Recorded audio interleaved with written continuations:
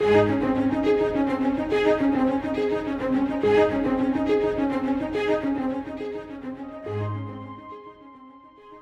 is no substitute for the preaching and teaching of God's Word. Each weekday on Enjoying the Journey, Scott Pauley leads us in a brief study of Scripture. Today, on the Weekend Pulpit, we are happy to share a full-length Bible message given through Scott's pulpit ministry.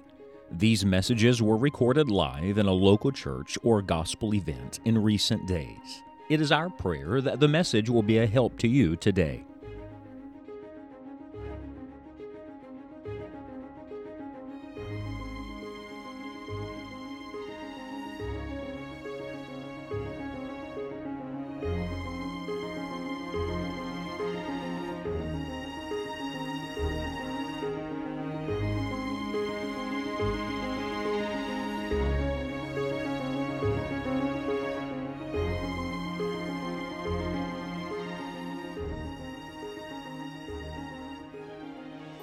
What book of the Bible would you like to go to tonight? You tell me. What book? All right, well, let's go to Mark then. Open your Bible to the Gospel according to Mark. We began in Mark chapter 1. I want you to find the last chapter in Mark. It's Mark chapter number 16, and perhaps some of you are wondering devotionally where you're going to start when you get back home. Might I recommend Mark to you? At least for the next 16 days, you could take a chapter a day. That'll get you in the habit of continuing to read God's Word when you get back home. And this book of Mark, I think, will minister to your heart. In fact, years ago, I read about a young man who went off to a secular university in Germany. He was a Christian, trying to live the Christian life while he was in this secular college. And while he was there, people tried to tear his faith down. They tried to convince him there was no God and the Bible was a bunch of lies and stories. And I'm telling you, he was under a satanic attack. And he later said that the only thing that kept him from losing his faith while he was there in college was every night when he got back to his room, he read through the entire Gospel of Mark every night before he went to bed. It's only 16 chapters long. It's the shortest of the 4 Gospel records. You can read it all through in one sitting fairly quickly. It moves right along like this fast-moving drama, this gospel of action. And I want to suggest to you that maybe the thing that might help your faith when you get home from camp and the emotion has subsided. And for the record, it will subside. It will subside. You know, people leave summer camp and they're going to charge hell with a squirt gun. You know what I'm saying? I mean, they're going to win the world to God and never sin again and do everything right. The reality is, some of those people 6 weeks later, you can't even find them in church. I don't want that to be you. And so tonight, I bring you to Mark 16 because Mark 16 is really not the end. It's the end of the gospel according to Mark, but it's the beginning. See, with the Lord, it's always a new beginning. Sin leads you to a dead end. Jesus leads you to another door. The devil leads you to a wall. The Lord leads you to a door that opens to much more. And so when you come to Mark 16, it is the record of the resurrection of Jesus. Aren't you glad we have a living Savior? You say, how do you know He lives? I talked to Him today. He's doing quite well. And He spoke to me today. He lives in me. And if you're saved, He lives in you. The tomb is empty. Jesus is gone. The angel is there. The women arrive. Look at Mark 16 and verse number 7. The angels say to the women, but, and there's a little tiny word here. It's a small word. It's one of God's favorites. In fact, you got to have these 2 letters to have the name God. You have to have these 2 letters to have the name good. You have to have these 2 letters to have the name gospel. It's the little 2-letter word, go. Would you take your pen out and circle it in your Bible in verse number 7? But go your way, tell His disciples and Peter that He goeth before you into Galilee. There shall you see Him, as He said unto you. Now turn over to the end and look at verse number 15. Jesus shows up. It's not an angel speaking now. It's Christ Himself. If you've got a red letter edition Bible, you see the words of Christ in red. And this time, the message is not to the women. This time, it's to the men. You see, God's Word is for everybody. It's for all the ladies and for all the men. And what does Jesus say to the disciples? He said to them in verse 15. What's the first word, please? I'm sorry, I know it's Friday night, but I didn't hear you. What's the word? Go. Take your pen in verse 15. Circle the little word again. Go. Jesus said, go ye into all the world and preach the gospel to every creature. And then come immediately to the last verse of the book and look at verse 20. And they went. And they went forth and preached everywhere, the Lord working with them and confirming the word with signs following. And all God's campers said, amen. And so you've marked in your Bible in verse number 7, what word, please? What's the word? Go. And in verse 15, you've marked in your Bible what word, please? Go. And in verse 20, I want you to mark this little phrase, and they went. I'm speaking tonight on this subject, God says go. Say that with me, would you please? God says go. I want you to say it like a preacher. Ready? God says go. No, I want you to say it like a Pentecostal preacher. Let's try it. Ready? God says go. You do better if you preach at the center next to you. So everybody turn and face the center next to you, would you please? Get your preaching finger out. I know you girls have one. I want you to point at that center, and on the count of 3, we're going to say it. Ready? 1, 2, 3. God says go. Look back at me and say it again. What is it? God says go. Now listen to me, please. Listen to me very carefully. You're going to help me preach tonight. And I'll tell you why you're going to help me preach tonight. I'm not just doing this so you'll listen. I'm doing this so when you go home, you'll repeat it. I don't want you just to listen tonight. Look, you've been really good hearers all week long. But James says we must not just be hearers, we must also be doers of the word. And God doesn't just give you truth to keep. God gives you truth to give. And in fact, I don't want you just to preach tonight. I hope all of you will preach when you get home. And you may say, I'm not a preacher. Oh, but remember, the preaching here is the preaching of the gospel. It's the preaching everybody's supposed to do. And God says what? Go. Now hold your place in Mark 16. Put your right hand in Mark 16. Hold your place. We're coming right back. I want you to go back with me to Mark chapter 1 just a second. We've been camping in Mark all week long. And I want you to see how the book opened. Do you remember? Jesus called a bunch of disciples that they would be with him in Mark chapter 3. But look at Mark chapter 1. This is fascinating to me. Look at verse number 17. When I stop, you say the next word. Put your eyes on Mark 1:17. Ready? And Jesus said unto them, So the introductory word is what word? Come. And the concluding word is the word go. You can boil the entire Christian life down to 2 words. Would you like to boil it all down to 2 words? Look, first, you come to Jesus. And by the way, you don't just come to Jesus when you get saved. That's when you begin to follow after Jesus. But really the Christian life is you just keep on coming. You remember last night I told you about taking that one gigantic step? Funny thing, after I took that one gigantic step, you know what I had to do when I got to the bottom of that bungee? I had to unharness, and I had to walk away. I had to keep walking. You don't get out of bed in the morning, take one step, and say, well, got that done for the day, and go back to bed. There are mornings like that, I understand, but most days, you got to keep walking. Look, please, the Christian life is not a jump, it's a walk. It is not a one-time leap, a one-time decision, 1 week at camp. It is a daily walk with Jesus Christ. So you come to Jesus, and then you keep on coming after Jesus. Literally, I like this. Peter said, we are to follow in his steps. In my mind, I'm in the mountains of West Virginia right now, trying to keep up with my grandfather's big size 12 boots, walking through the snow in the mountains because I so admired him. Look, please, there's somebody walking ahead of you. We're going to see it in just a minute. And Jesus says, I want you to come after me and keep on coming. But watch, if you come, eventually you have to go. Because remember, Jesus ordained 12, Mark 3, verse 15, that they should be with him and that he might send them forth to preach. In fact, on our way back to Mark 16, everybody stop in Mark 5 just for a second real quick. Look at Mark chapter 5. It's amazing how it all fits together. Mark 5, Jesus saves a demon-possessed man. Hey, I'm telling you, you get a head-on collision with Jesus, you never get over it. This guy got radically transformed by the mighty power and grace of Jesus Christ. If any man be in Christ, he's a new creature. Old things are passed away. Behold, all things are become new. And notice what the Bible says in verse number 18. He literally prayed, Jesus, that he could be with him. That's the heart of every true Christian. Every Christian wants to be closer to Jesus. Every person that really knows him wants to know him better. Those who love him ought to love him more. Oh, Jesus, I want to be with you. But notice verse number 19. Howbeit Jesus suffered him not. That sounds rude. No. Did Jesus just say, no, you can't go with me? Did Jesus just say, no, you can't travel with the disciples? Oh, there's a reason. There's a method to look at it, please.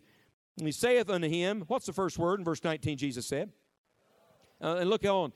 Don't just go where? And don't just go home and do something. Look, go home to who? My friends. Isn't that interesting? You got friends here. I hope you made some new friends. How many of you got friends that didn't come to camp this week? Would you raise your hand? Well, let me ask you a different question. How many of you got friends who didn't come to camp that are lost? How many of you got friends that didn't come to camp that you wish you'd come to camp because they're not where they need to be with the Lord right now? How many of you got family members that have spiritual needs? Look, please. The Bible says, go home to thy friends and tell them how great things the Lord hath done for thee and hath had compassion on thee. How many of you know God's done some big things in your life this week? Has the Lord taught you something? Then go tell somebody about it. Has the Lord changed something in you? Then go tell somebody about it. Has the Lord drawn you nearer to Himself? Then let the redeemed of the Lord say so. Go and tell somebody about it. And that's why I keep turning back over to Mark 16. When you get to Mark 16, Jesus is not just sending them away. He's sending them on a mission. God says what? Go. I want to give you some very simple thoughts tonight, and I want you to write them down somewhere. On a piece of paper in the margin of your Bible somewhere. You might not need it tonight, but you're going to need it next Friday. You might not need it tonight, but you're going to need it when you get back home and things aren't so easy. And let me just tell you why I'm doing this. You remember last night I told you that it was a summer camp where God called me to preach? That night, everybody was so excited for me. Kind of like everybody has been for you this week. I actually thought when I got home, everybody was still going to be excited. Boy, was I disappointed. I went home to a certain family member. He's in heaven now. He loved me. He really did. He wanted the best for me. And I said to him, God's called me to preach. I thought he was going to jump up and hug me and say, oh, son, that's the greatest thing in the world. I'm just so glad you're going to be a preacher. He didn't. He was a Christian. He looked at me and he said, well, that might work out. But I'll tell you what you probably ought to do, Scott. You probably ought to plan on doing something different. That way, just in case the whole preaching thing doesn't work, you got something to fall back on. He meant well. Listen to me. He meant well.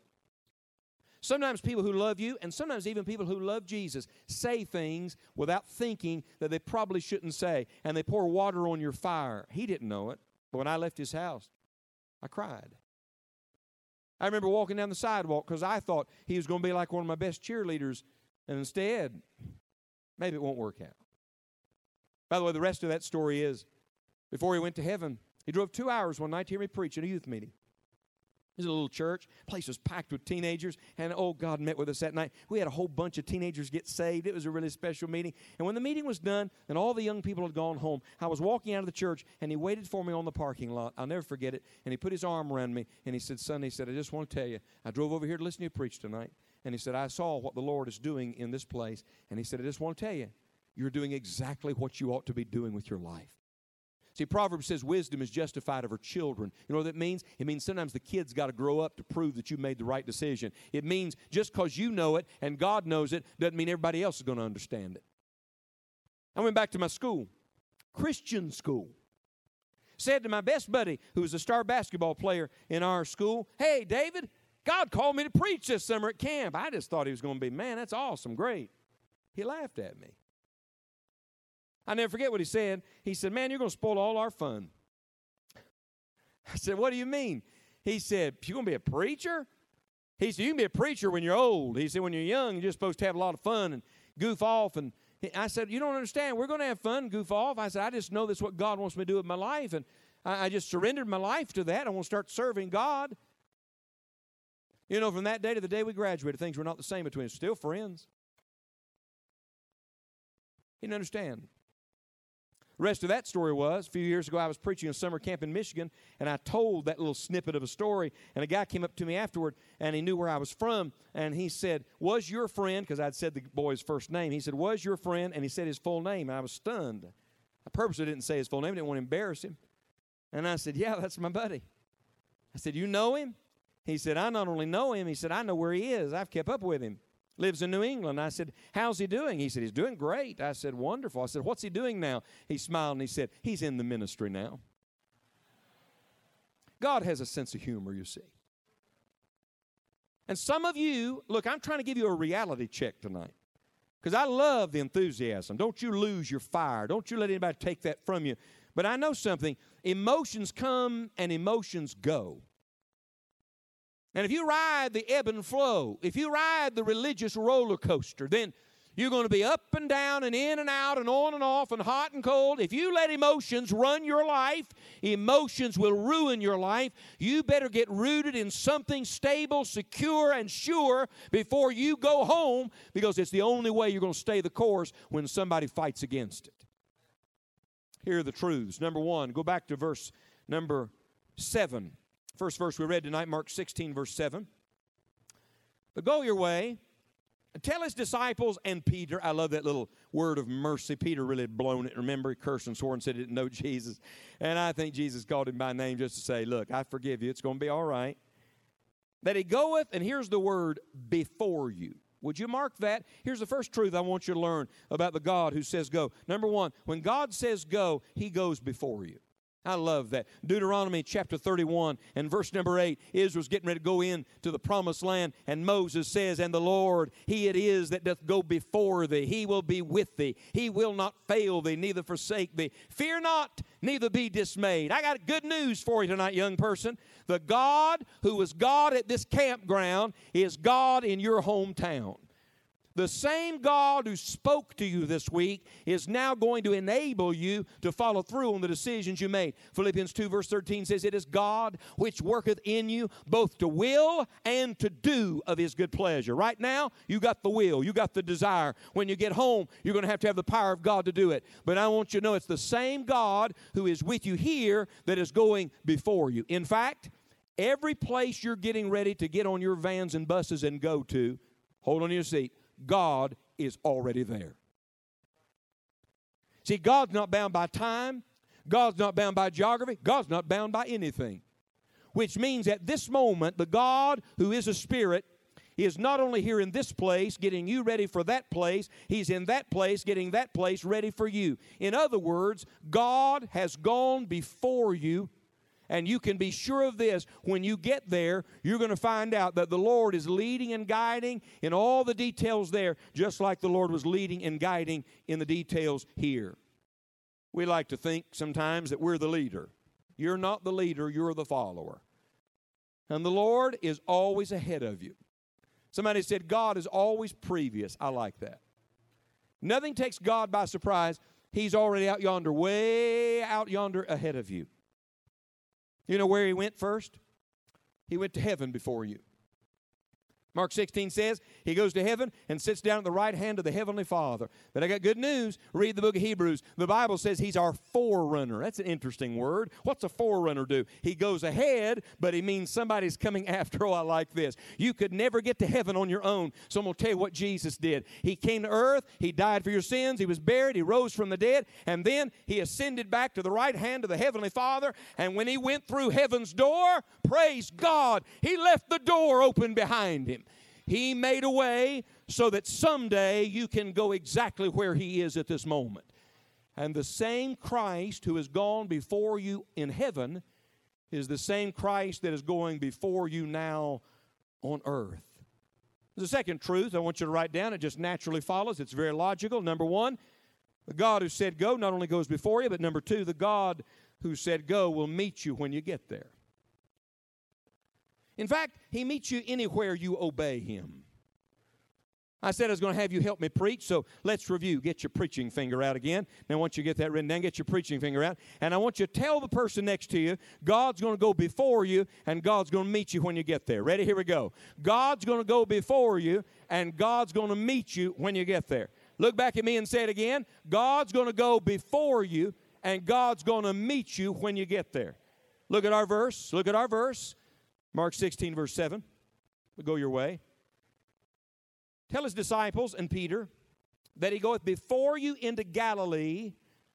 There shall ye see him as he said unto you. You might want to write down Matthew 26, verse number 32. You know what Matthew 26, 32 is? Matthew 26, 32 is when Jesus told them in advance, when I've risen from the dead, I'll meet you in Galilee. So in other words, it really shouldn't have been a surprise. And yet he told them again because he wanted to remind them what he said the first time. Isn't it funny how quickly we forget the things we've heard and learned? There's two things he reminds them of here. He reminds them of his works and his words. Look at the verse. Everybody stare at the verse. Where was he going to meet them? In where?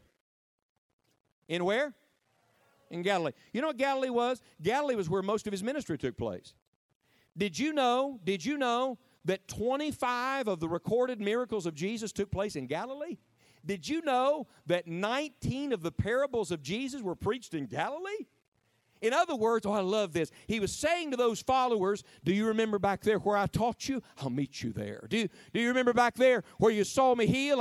I'll meet you there. Do you remember where I walked on water? I'll meet you there. Do you remember where I healed a leper? I'll meet you there. Do you remember where I raised a dead man? I'll meet you there. What's he saying to them? He's saying, go back to what you know for sure, because the same God who worked in the past is working now, and the same God who spoke in the past is speaking now, and when you just simply obey Him, He will meet you there.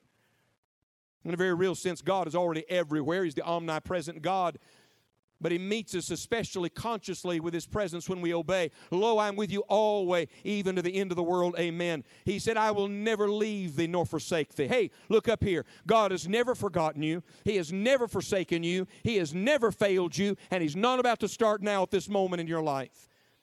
Where will God meet you? Somebody said, well, is it some geographical location? Is that what you mean? Galilee, it wasn't about the geography. No.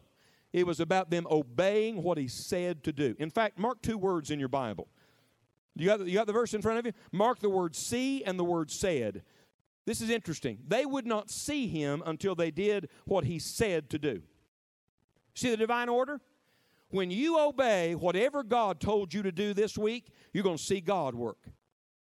I'll tell you what everybody wants to do. They want to see God work and then decide whether they're going to obey Him or not. It doesn't work that way. Jesus said, if any man will do my will, he shall know of the doctrine. How many of you would like to go home and live a victorious Christian life in the power of the Holy Spirit? Would you raise your hand? I'm going to tell you how. Real simple. Bottom line, you go home and obey Jesus. Whatever He told you to do this week, you go home and you do that. God always meets you where you obey Him. And you know what's really interesting about Galilee? It's where every one of the disciples were from. Now, right now, they're in a different part of Israel, but Jesus said, get on back to Galilee. Watch this. Go home. Some of you say, oh, I love this camp. I just wish I could stay at this camp. Listen to me. You couldn't have this week at camp every week of your life. Number one, you'd be dead. You couldn't sustain this kind of energy level all the time. You need a little more sleep and a little more order perhaps, but watch just a minute.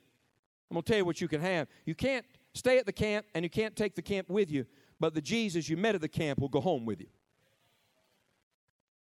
In fact, turn back a page in your Bible. Everybody still in Mark? Still in Mark? Turn back a couple pages in your Bible, would you please? I want you to find Mark chapter 14. Look at Mark 14 just a second. I'll show you something beautiful. This will help you. They are in the Garden of Gethsemane. You remember Jesus praying before He goes to the cross? And everybody goes, that's right. Some of you fighting it right now. Stay with me now. They fell asleep. And Jesus, yes, He reproved them, but did you ever notice what He said at the end, the third time when He came back? He just let them sleep. I'm glad the Lord remembers we're dust, aren't you? I'm glad the Lord is so merciful and patient with us. Look, some of you are going to mess up. You're going to mess up when you get home, and the devil's going to sit on your shoulder and say, psst, see, I told you didn't mean it. See, I told you couldn't live it. Let me tell you what to do. At that moment, say out loud, Satan, you're a liar. And at that moment, determined by the grace of God, you're not going to have a conversation with a liar because you can't win that conversation. The accuser of the brethren, he's going to say things like that. Jesus doesn't do that. When you fail, He forgives and draws you back. But did you ever notice what He said in verse number 42? Rise up. By the way, we need a generation to rise up, to rouse themselves out of sleep and get on with it. Rise up. And then here's what I want you to see. What's He say? Us go. Would you circle the little word us? That's the plural, I think. I'm sorry to use a grammar word in the middle of the summer, but let us go. Notice what He didn't say. Oh, I like this. He didn't say, hey, fellas, I'm going and I'm going to leave you here. That'd been sad. He didn't say, hey, guys, you go out and meet them. I'm going to hang back here a little while. He said, rise up, fellas. Let what? Us go. In other words, oh, I love this. Jesus said, I'm going. You fellas going with me? I like what Hudson Taylor said. He went to China, and they tried to get him to stay on the coastline. And he said, I'm not staying on the coastline. I'm starting the China Inland Mission because the inland souls need to hear about Jesus Christ. And Hudson Taylor was famous for saying this, God is always advancing. Let me tell you something about God. God's not sitting in neutral. God's not backing up. God's not swerving to the right or to the left. He's moving forward towards His great aim in this world. And you're going to have to decide tonight whether you're going forward with Him when you go back home. Jesus said, I'll go before you, and I'll meet you as you obey me there. Go back, would you please? Let me give you a third one. The Lord will work with you as you do the one thing He told you to do. Now, there are many areas where you can go on with God, but I'm going to give you one tonight every one of us need to do. Every one of us. It's found in verse number 15. He said unto them, Go ye, ye means me, go ye into all the world and preach the gospel to every creature. Can I tell you the one thing God wants done? He wants people to be saved. He said in 1 Timothy that He'll have all men to be saved and to come to the knowledge of the truth. He said in Peter that He's not willing that any should perish, but that all should come to repentance. Hey, you think God loves you more than those people back home? I tell you, God loves all people, and Christ died for every man, and the Lord wants people to be saved, and the only way they can be saved is those who know Jesus have to go tell them how they can be saved. You see how the cycle works? We come to Christ, then we go for Christ, and when we go, what do? We say the same word Jesus said, come. We make the same invitation. Matter of fact, last page of the Bible, Revelation 22, says, the Spirit and the bride say, come. And let him that heareth say, come. And let him that is athirst come. And whosoever will, let him take the water of life freely. You've heard, now it's time to speak. This is what the Holy Spirit loves to talk about. He loves to talk about Jesus. You're going to go home? How many of you have a favorite thing from this camp? You have a favorite thing? On the count of three, shout it out. 1, 2, 3. Good. That was a lot of fun. I'm glad. Wonderful. But watch. You're going to go home and want to talk about that thing or that person, and there's nothing wrong with that. But I'm going to tell you the number one thing everybody in this room ought to go home talking about. Everybody in this room, look, ought to go home talking about Jesus. You ought to talk about how you met Jesus. You ought to talk about the difference Jesus has made in your life. You ought to talk about what you've learned about Jesus.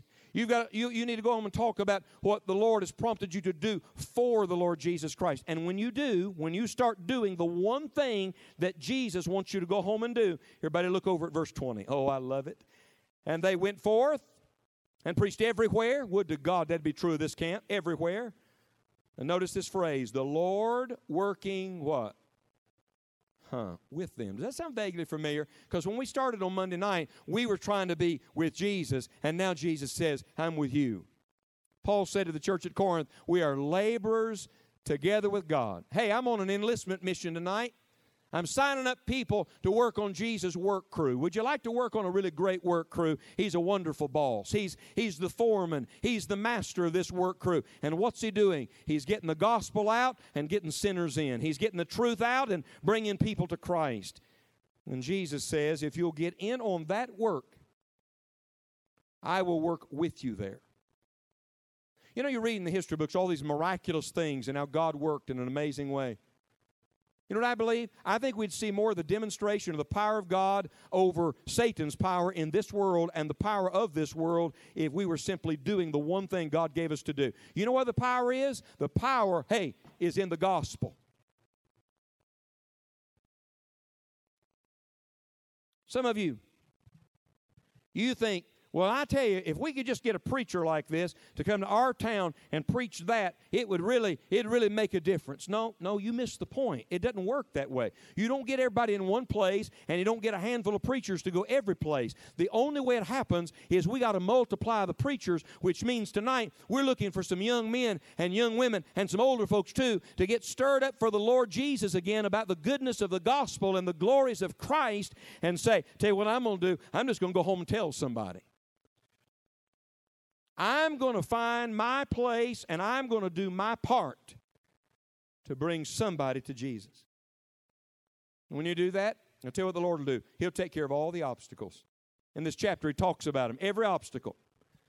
every devil that comes against you, every language struggle, every circumstantial thing, the Lord says, that's nothing to me. I'll take care of that. Some of you are so scared right now about what you have to face when you get home. I want to remind you tonight that greater is He that is in you than he that is in the world. He's already there. He's going to meet you when you get there, and He's going to work with you as you do the one thing that God wants done in this world. I'll tell you something else. Look at the end of verse 20. The Bible says, in confirming the word with signs following. Amen. I like that word, amen. That's a word of assurance. It's one of Jesus' names, too. You got Jesus' name written on the check. I like this. Watch this, please. The Lord, write this down, the Lord will do what you can't do. The disciples didn't produce the miracles and the signs. No. The Lord did all of that. And it was a unique time during this apostolic age, but the principle is true for us. As we simply obey Jesus, follow Christ, and seek to get the gospel out and lead others to the Lord, you're going to see God do some amazing things. I'm going to tell you what your high school needs this year. It needs a Holy Spirit awakening. That's what it needs. I'm going to tell you what your youth group needs. It doesn't need to go back to stagnant, stale business as usual. It doesn't need that at all. It needs some young people to go back filled with the power of God and obeying Jesus, not perfect, not sinless, but obedient to what God gave them to do, and you just watch what God does in your youth group. I'll tell you what your town needs. It needs somebody that knows God. Did you come to know God this week? And you got to make Him known. Does He mean something to you? And you got to go everywhere getting the message out. This is not the end. This is the beginning. You ever line up a bunch of dominoes, knock the first one down, watch the chain reaction? I want you to know that when God really touches a camp, when God really touches a life, when God really touches a youth group, it's not an event, it's a spiritual chain reaction, and God can get more done in a moment of time than you and I could in an entire summer of camps like this when we simply obey what He gave us to do. I'm sorry, but God didn't say stay. Be nice, wouldn't it? Peter said, Lord, I like it up here. I really like it. I mean, you and Moses and Elijah, it's nice. Let's build 3 tabernacles and stay a while. You know what Jesus knew?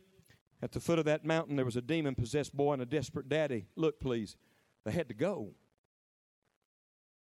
And I want you to know, we're coming off the mountain tomorrow, and you're going back to some of your tough home situations and lost friends, struggles you had before you came here. They're going to be waiting on you when you get there. There's going to be spiritual opposition. Something's going to smack you right in the face. And you're going to have to determine at that moment if you're going to keep following Jesus and if you're going to go home and simply be the person that God saved you to become. If you're going to go home and obey God.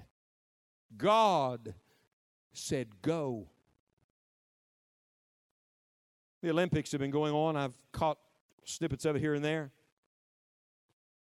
Years ago, was a man by the name of John Stephen Akhwari.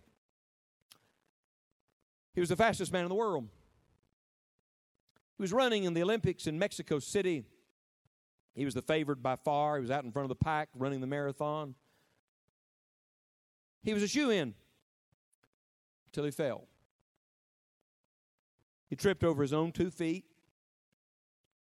Nobody else to blame. Took a bad fall. Bloodied his leg, messed it up badly. The crowd oohed and awed for a few moments. You know how people are, and then they move on with the rest of the pack and kind of almost forgot Akhwari. He was old news now. Men do that. Jesus never does. Akhwari, an hour after the winner crossed the finish line in the stadium in Mexico City, came stumbling into the stadium. Most of the crowd had dispersed. Most of the news crews had gone home. He's limping, wincing in pain with every ounce of strength in his body. He gets to the finish line and collapses across it. No medal, no pictures. And a reporter saw him, but running over to him and said, Mr. Akhwari, you knew you weren't going to win. The gold medalist crossed more than an hour ago. It's been over a while. Why put yourself through all this pain? The reporter later said that John Stephen Akwari struggled to his feet, the last ounce of strength in his body, and straightened himself as tall as he could, and got right in that reporter's face. John Stephen Akwari said to him, my country, he was from Tanzania, he said, my country did not send me to Mexico City to start the race. They sent me to finish the race. I want to tell you something, young man, young lady. God didn't do all this work in your heart this week for you to simply start a race. He wants you to finish the race. And it's going to be tough. I just saw the other day, during all this Olympics, they pulled it out again somewhere. I just saw the other day, they posted an old Sports Illustrated cover from another Olympic Games where Derek Redmond was running, and I don't know what it was, 400 meters or something. Derek Redmond was running, and he was, at that moment, the fastest man in the race, and way out in front. He pulled a hamstring or something, and there's a picture of Derek Redmond limping along in excruciating agony, just trying to get to the finish line. And a man in the stands, they caught it on film, it's fascinating, a man in the stands comes rushing down out of the stands, jumps over the barrier, brushes past security, runs onto the track, and gets up under Derek, puts his arm around him, and helps him limp across the finish line. You know who that guy was? It was his daddy. His father had his eye on him. And at the very moment that Derek thought he couldn't go on any farther, his father rushed to his side and helped him get across the finish line. Listen to me with your heart, please. There are going to be moments you think, I can't do this anymore. I remember camp was nice and everything, but I can't do this anymore. And you're thinking about stopping the race. I want you to know at that moment your Heavenly Father has His eye on you. And if you'll just believe Him and obey Him, He will rush to where you are. He will strengthen your hands for this good work. And He will help you go on to the finish line. I tell you, God says go. And every one of us must determine tonight if we're going to go. The truth is, you're going home one way or another. The question is, what kind of person you're going to be when you get there.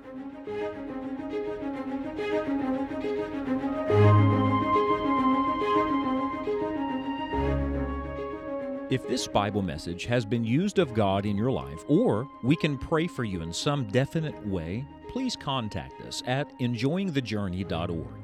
We hope you will share the message with others who may also be encouraged by it. For additional full-length Bible messages, please visit Dr. Scott Pauley's YouTube channel. Tomorrow is the Lord's Day, and we want to encourage you to be faithful to attend a Bible preaching church in your area this Sunday. Thank you for listening to The Weekend Pulpit, and don't miss Enjoying the Journey Daily Devotional Podcast each Monday through Friday.